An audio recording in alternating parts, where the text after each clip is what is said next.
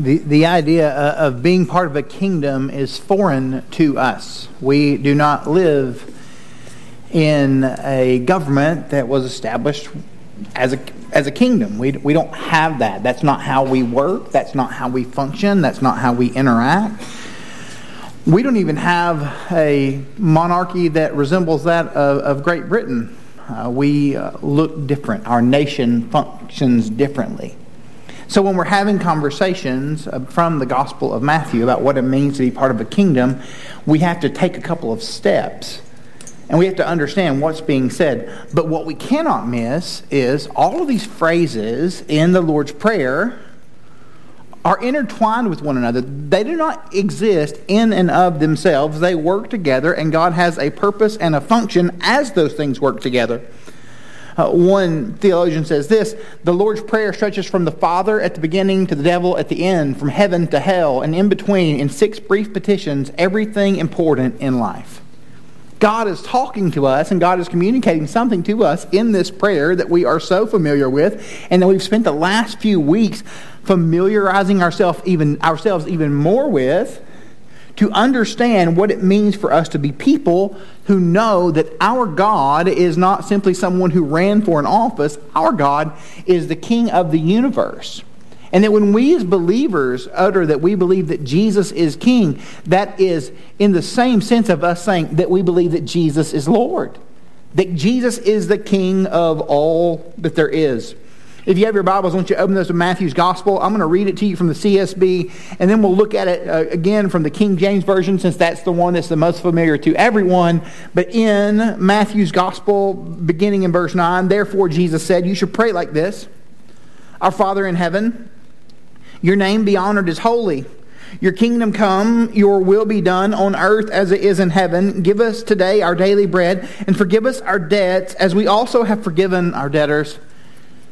And do not bring us into temptation, but deliver us from the evil one. Jesus says this to those who are coming closer and closer to Him and explaining to them how to pray. And as He shares with us how to pray, He talks about the kingdom. Well, if we're going to have a conversation about the kingdom, we have to figure out what it is that God is actually telling us. So the central idea of today's message is basically this: that God's reign is right now. That God reigns right now in this very moment. And because when we look at that, that may be a little confusing to you, because when we look around our world, it does not seem as if God is reigning. We see travesty and darkness and ugliness all around us. There are ways that people are functioning in what seem to be contradiction to the God that we meet in Scripture. What does it mean for God to reign right now? And how can I understand this? Well, if I'm going to break it down for us, the kingdom of God is where God reigns. So if we want to understand where His kingdom is, that is where God reigns. And we believe that God is what we call omnipresent, or that God is everywhere. So even right now, in this very moment, the kingdom of God is everywhere. That there is an alignment that we have to see, that in a broken, fallen world, God is moving a direction, and He's calling for us as people who come alongside of Him to align ourselves with Him so that our lives are moving in unison with the way that He has designed for the world to be. The King James Version says this: Our Father in heaven, hallowed be thy name. Thy kingdom come, thy will be done in earth as it is in heaven. Give us this day our daily bread. Forgive us our debts as we forgive our debtors. Lead us not to temptation, but deliver us from evil. The word kingdom's a tad bit loaded, and we're not even sure how we got here. But if we're going to really understand what that word means, it simply means the reign of the king. So we, as followers of Jesus, and that's who makes up lots of this room each Sunday, and if you're not a follower of Jesus, we're really glad you're here. But for those of us who are followers of Jesus, we are aligning ourselves with the reign of the King. What has Scripture shown us? What has Scripture declared to us? What has Scripture provided for us in regard to that kingdom and to that King? One definition of the kingdom of God that I thought was really helpful was this. The kingdom of God is where God's will is enacted in every sphere of life. Spiritually, emotionally, politically, economically, socially, vocationally. They even had an etc. in there in case one of those words did not cover everything.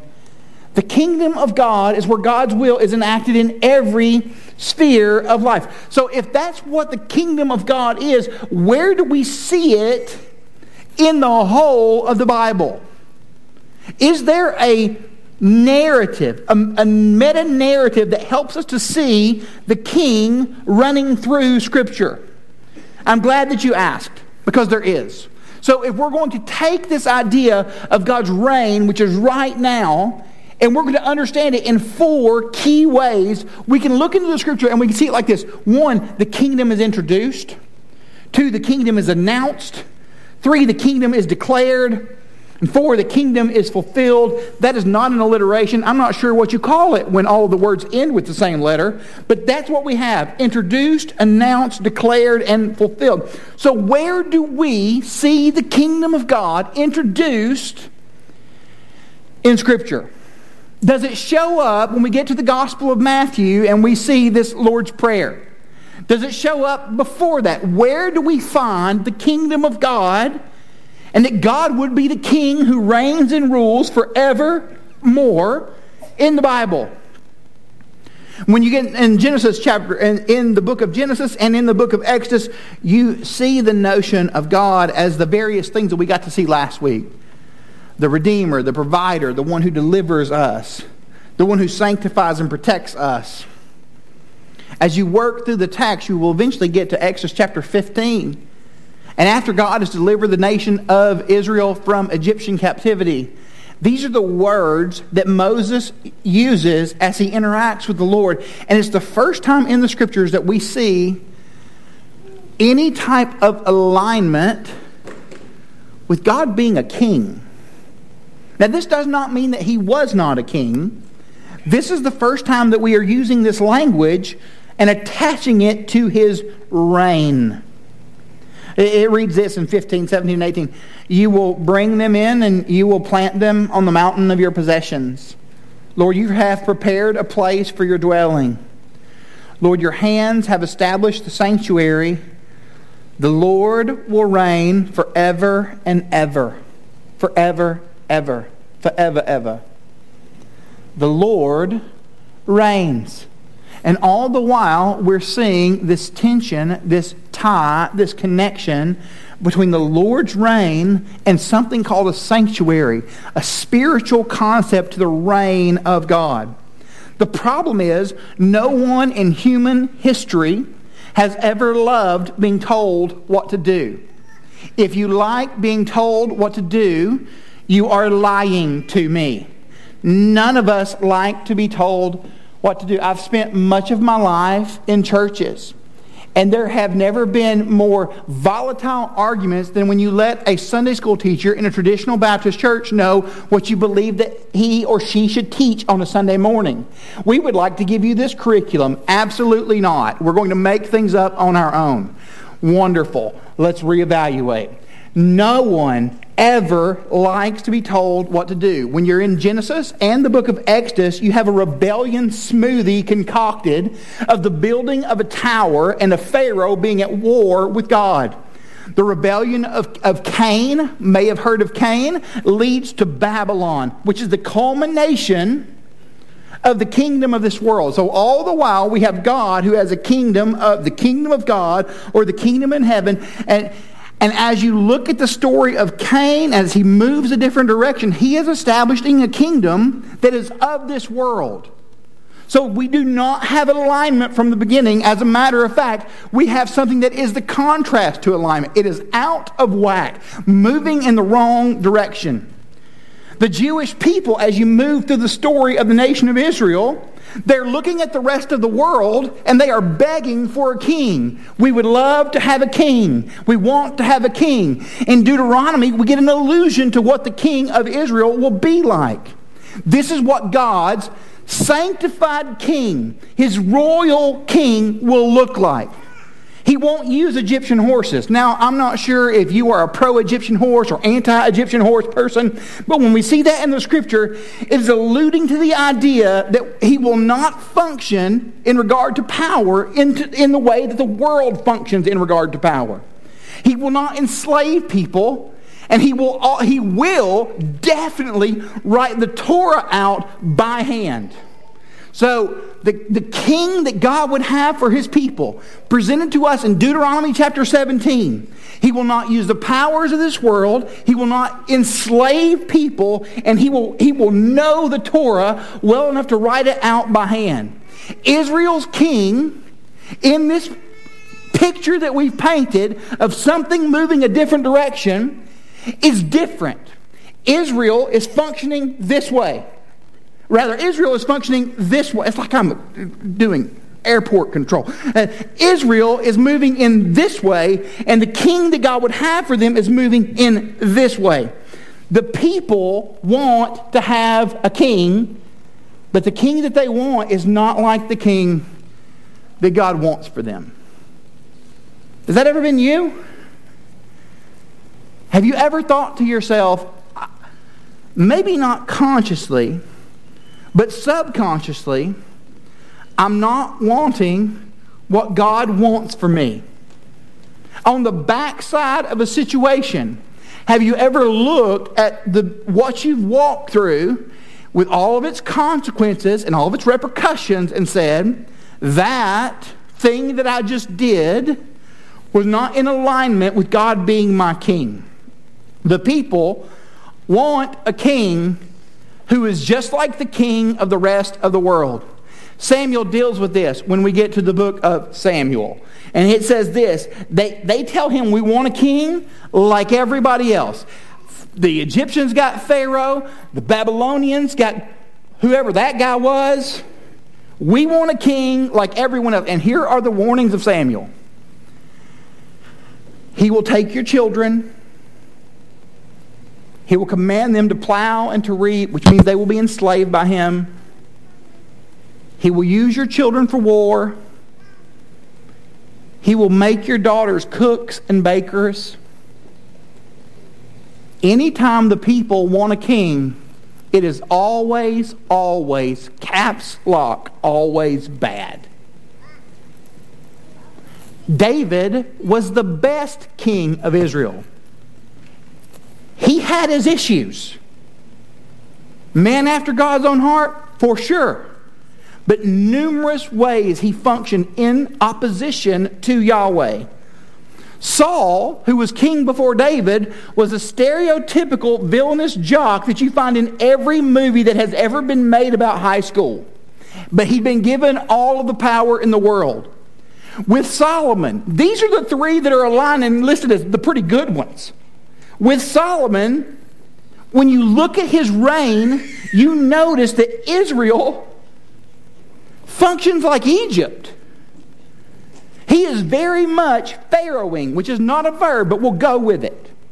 Well, how is he Pharaohing? Show me that. Solomon had Egyptian horses. Solomon used slave labor. Solomon amassed wealth. Solomon built an army. Solomon was about Solomon.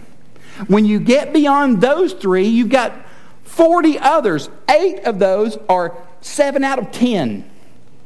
That's how well they were. Those were the best of the 40 when they divide the nation. And what we find is that when we are out of alignment with God, we will forget what it means to have a king. When we are out of alignment with God, we're going to forget what it means to have a king. That means that we become Egypt, that we become Canaan, that we become Babylon, that we become all of the places in Scripture where we say those people are horrific. When we are functioning as if God is not our king, that means we become horrific. Our hearts are distorted and functioning in ways that are in contradiction to who God happens to be. So if that's the kingdom introduced, that God says, this is who I am and I have a forever reign, and the hearts of humanity are saying to him all the while, no. No, no, no, no, no, no, no. What do we do next? We see the kingdom announced. Nation of Israel, they go in and out of captivity to the rebellious foreign nations, sometimes functioning as a rebellious foreign nation. And when you get to the Gospel of Matthew, it says this in chapter 3, John the Baptist is in camel hair and eating bugs, and between his bugs, he makes this announcement. Repent, because the kingdom of heaven has come near. For he is the one spoken of through the prophet Isaiah, a voice of one crying out in the wilderness, prepare the way of the Lord. The coming of the kingdom, J.T. Pennington says, the hallowing of God's name and the doing of God's will on earth as in heaven are in essence all one. Each looks to history. Each refers to the fitting culmination of God's salvific work. The people at this point are ready for a king. They absolutely want a king because what they've got is terrible. But they want a king, and they want him to be a variation of the king that we've already been discussing. They are no different than the Israel that Saul dealt with. They want a king to be like all of the other kings. We wouldn't blame them. They're in Roman captivity, and they believe that Rome was a curse. There was a guy named Herod who had a dynasty, and it was a laughingstock, an absolute mess. And they looked at the world, and they said, they have their warriors, and we need ours. But Ezekiel has already said that the Messiah, this one who will come to reign, he will shepherd his people. But the hearts of humanity say, I don't want a shepherd. I want someone who goes to war. We see the kingdom of God run through the teachings of Jesus. He talks about it over and over and over. And I tend to think that when Jesus talks about something repetitively, it is obviously a big deal. Matthew 4:17. From that time Jesus began to preach, repent, for the kingdom of heaven is at hand. The king's reign is in your midst. Blessed are the poor in spirit, for theirs is the kingdom of heaven. Blessed are those who are persecuted for the sake of righteousness, for theirs is the kingdom of heaven. But seek first the kingdom of God and his righteousness, and all these things will be added to you. Not everyone who says to me, Lord, Lord, will enter the kingdom of heaven. I tell you, many will come from east to west and recline at the table of Abraham, Isaac, and Jacob in the kingdom of heaven. Proclaim as you go, saying, the kingdom of heaven is at hand. Truly I say to you, among those born of women, there's risen no one greater than John the Baptist. Yet the one who is least in the kingdom is greater than he. The parable of the wheat and the tares, which talks about the kingdom of heaven, is right there. We see the parable of the mustard seed, the parable of the hidden treasure, the parable of the pearl of great value. I will give you the keys to the kingdom, Jesus says in Matthew 16. Matthew chapter 18, truly I say to you, unless you turn and become like children, you will never enter the kingdom of heaven. Let the children come to me and do not hinder them, Jesus says, for such belongs the kingdom of heaven. Jesus is talking about a kingdom. He has walked into a world that is wanting someone to come in with a sword, and he has a staff to shepherd people. It doesn't make any sense. If you're a Jewish person at that point in history, this doesn't make sense because you wanted a warrior and you've got a soothsayer. You've got a teacher. But if you look at that teacher, we can guarantee that he won't use Egyptian horses for power. He won't enslave people. He actually sets captives free. The Torah, he won't just write it out. He is the living, breathing Word of God in the flesh. All the while, the people say, this is not what we want. This is not what we would have. This is not even what we need. If we're going to understand what it means to follow Jesus, that means we understand what it means to align ourselves with him as king. Followers of Jesus are people who want to make God's heavenly realm to be the reality of earth. We want his kingdom to be present in the here and in the now. When Jesus talks in this prayer about before he ever gets to how we should pray, he points out the hypocrisy in everyone else. The word hypocrite. He says, don't be like the hypocrites. That word is, don't be like the people who are wearing a mask. Hypocrites don't want to see the kingdom of God come. They just don't.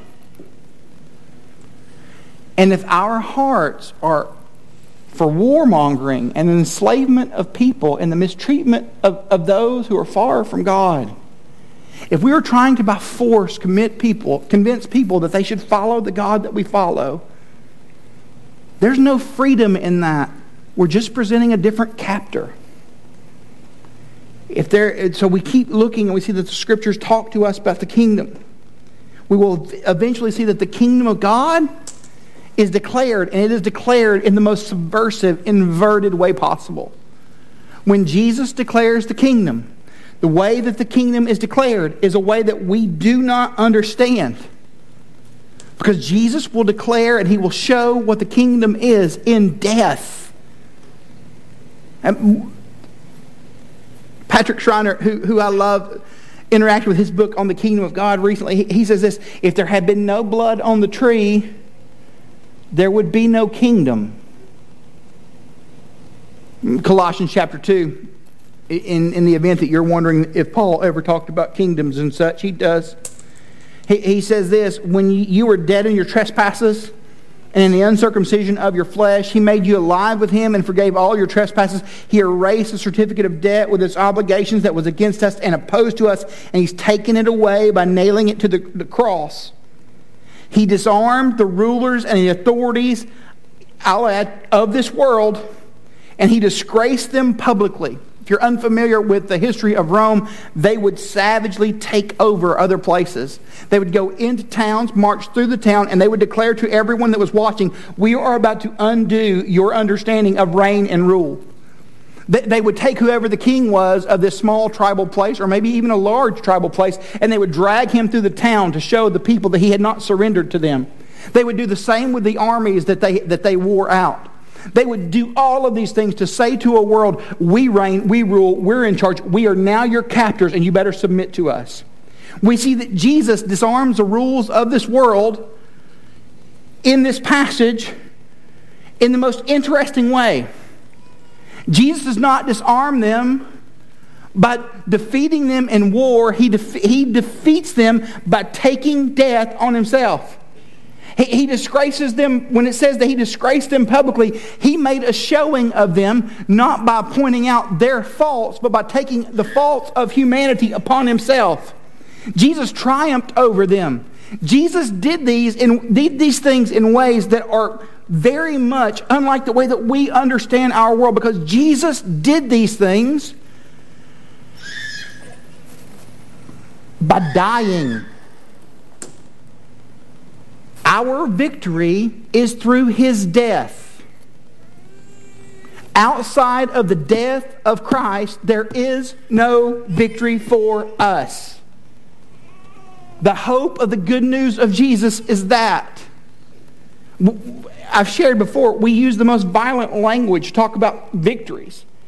Crushing and killing and nailing. We even use it in churches. Pastor, you crushed it this morning. Jared, you killed it in those songs. Sarah, you nailed it as you sang that lyric. When Jesus won, he did those things not by being crushed, killed, and nailed, but he did those things by being crushed, killed, and nailed to a cross. Our victory is in his death. The kingdom of God is not high or more important. The kingdom of God is not a high or more important theme for us than the cross, Schreiner goes on to say. The realities of the kingdom and the cross are joined forever. To separate those two things is an act of violence. If the kingdom is the goal, then the cross is the means to that goal. We understand the victorious reign of God because of Jesus choosing to be with us to the point of death, even death on a cross. In Matthew 16, Jesus talks about the kingdom. And as he talks about the kingdom, here's what he says to a people that he has died for. If anyone wants to follow me, let him deny himself. Let him take up his cross and let him follow. For whoever wants to save his life will lose it. But whoever loses his life because of me will find it. The kingdom of God is inside out. It's upside down, but it's the way things that are supposed to be. The kingdom of God is the way things should be and the way His followers should live. And if we're going to say that we believe that the name of God should be hallowed, we're going to announce that you are going to announce and declare that you won't lose sight of that. Because kingdom people should pray for the redemption of the world. We should pray for lost people to be saved. We should pray for the brokenness of the world to be undone. Our hope should be to do whatever we can outside of sin to see those who are far from Jesus draw near to Him. Kingdom people should want to see evil structures toppled and defeated. And we should approach those things in the way that Christ has told us to approach those things. If you want to gain your life, you have to lose it. And we are to pray that our current reality is aligning even more today than it did yesterday with God's forever and now reality. Because the kingdom matters. Because we have a king who matters. The kingdom is not just a place. The kingdom is the reign of a person. And we are saying that we believe that Jesus reigns and rules forevermore. The kingdom fulfilled. We see that in the book of Revelation. Any Revelation heads in the house, glad you're here. It says this in chapter 19, "Then I saw heaven opened, and there was a white horse. Its rider is called Faithful and True. And with justice he judges and makes war. His eyes, they're like a fiery flame, and many crowns were on his head. He had a name written that no one knows except himself. He wore a robe that was dipped in blood, and his name is called the Word of God. The armies that were in heaven followed him on white horses, wearing pure white linen. A sharp sword came from his mouth so that he might strike the nations with it. He will rule them with an iron rod. He also tramples the winepresses of the fierce anger of God, the Almighty. And he has a name written on his robe and on his thigh. He is the King of Kings, and he is the Lord of Lords. When you get to Revelation 19, Revelation 20, Revelation chapter 21, you are seeing the forever fulfilled kingdom of God in place. In chapter 20, we see the millennial reign of Christ showed to us where Satan is bound. The great accuser who was against God and at work in helping human hearts to move in the wrong direction, he is bound. The triumphal fulfillment of God's forever reign is in place, and he dwells with humanity in a new Jerusalem. There's no more sorrow, no more death, no more sin, no more weeping, no more tears. God's kingdom is now fully established, we see in chapter 21, and his purposes are accomplished for eternity. We look at this text, we see Jesus functioning in this way. He wears a robe dipped in blood. There are numerous conversations as to the blood that is dipped in, but what we can know is this is a symbol that he has defeated death and the grave and hell and all of the things that make us feel so helpless in this world. Other armies have shed blood to take power. Christ shed his own blood to set people free. Because the shedding of the blood of Christ is the defeat of his enemies. And we can wear white linen because he wore the darkness of death upon himself. The kingdom of God is a reality that we have experienced in the person of Christ. And would we daily look at the way that we live and ask ourselves, am I living as if that kingdom is a reality for me? For me. I want you to bow your heads right now. I want to invite us to consider the good work of Jesus on our behalf and what it means that we have not a kingdom which is a place, but we have a king who is a person, and his reign is over everything. And would we ask ourselves, are our prayers aligning with what this king would want? Are our desires what this king would want? Are our hopes what this king would want? If you're in this space and you've never placed your faith in Jesus, you are unable in and of your own power to overcome sin. You just can't. But Jesus has died so that you could live, and he offers you a relationship with himself so that you can be a captive who is set free.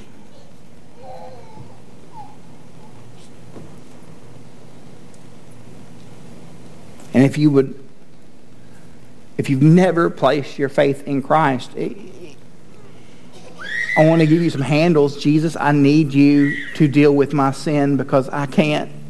You can. Jesus, you are the King, and I want to align with your reign and your rule.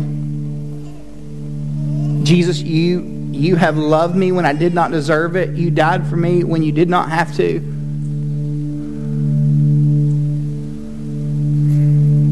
So Jesus, I want to put my trust in you. If you prayed that or something like that, I'm in the back right-hand corner of the room. I would love to talk to you. If you're a believer in this space, would you know that your invitation into the kingdom of God, what has made that possible, is what we celebrate each week. In a solemn moment where we look at the broken body and shed blood of Jesus, we realize that our victory is in that we were made whole in his brokenness, that we were given life when he lost it. And as you come to the table today, I would ask for you to just wrestle with, before you eat of the bread or drink of the cup, God, am I wanting your forever reign to be real? How do I align myself with you?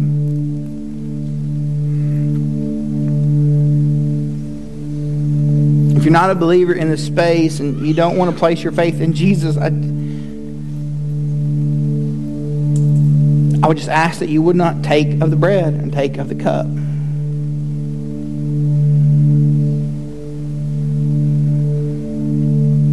Father, we trust you. It's in your name that we pray these things.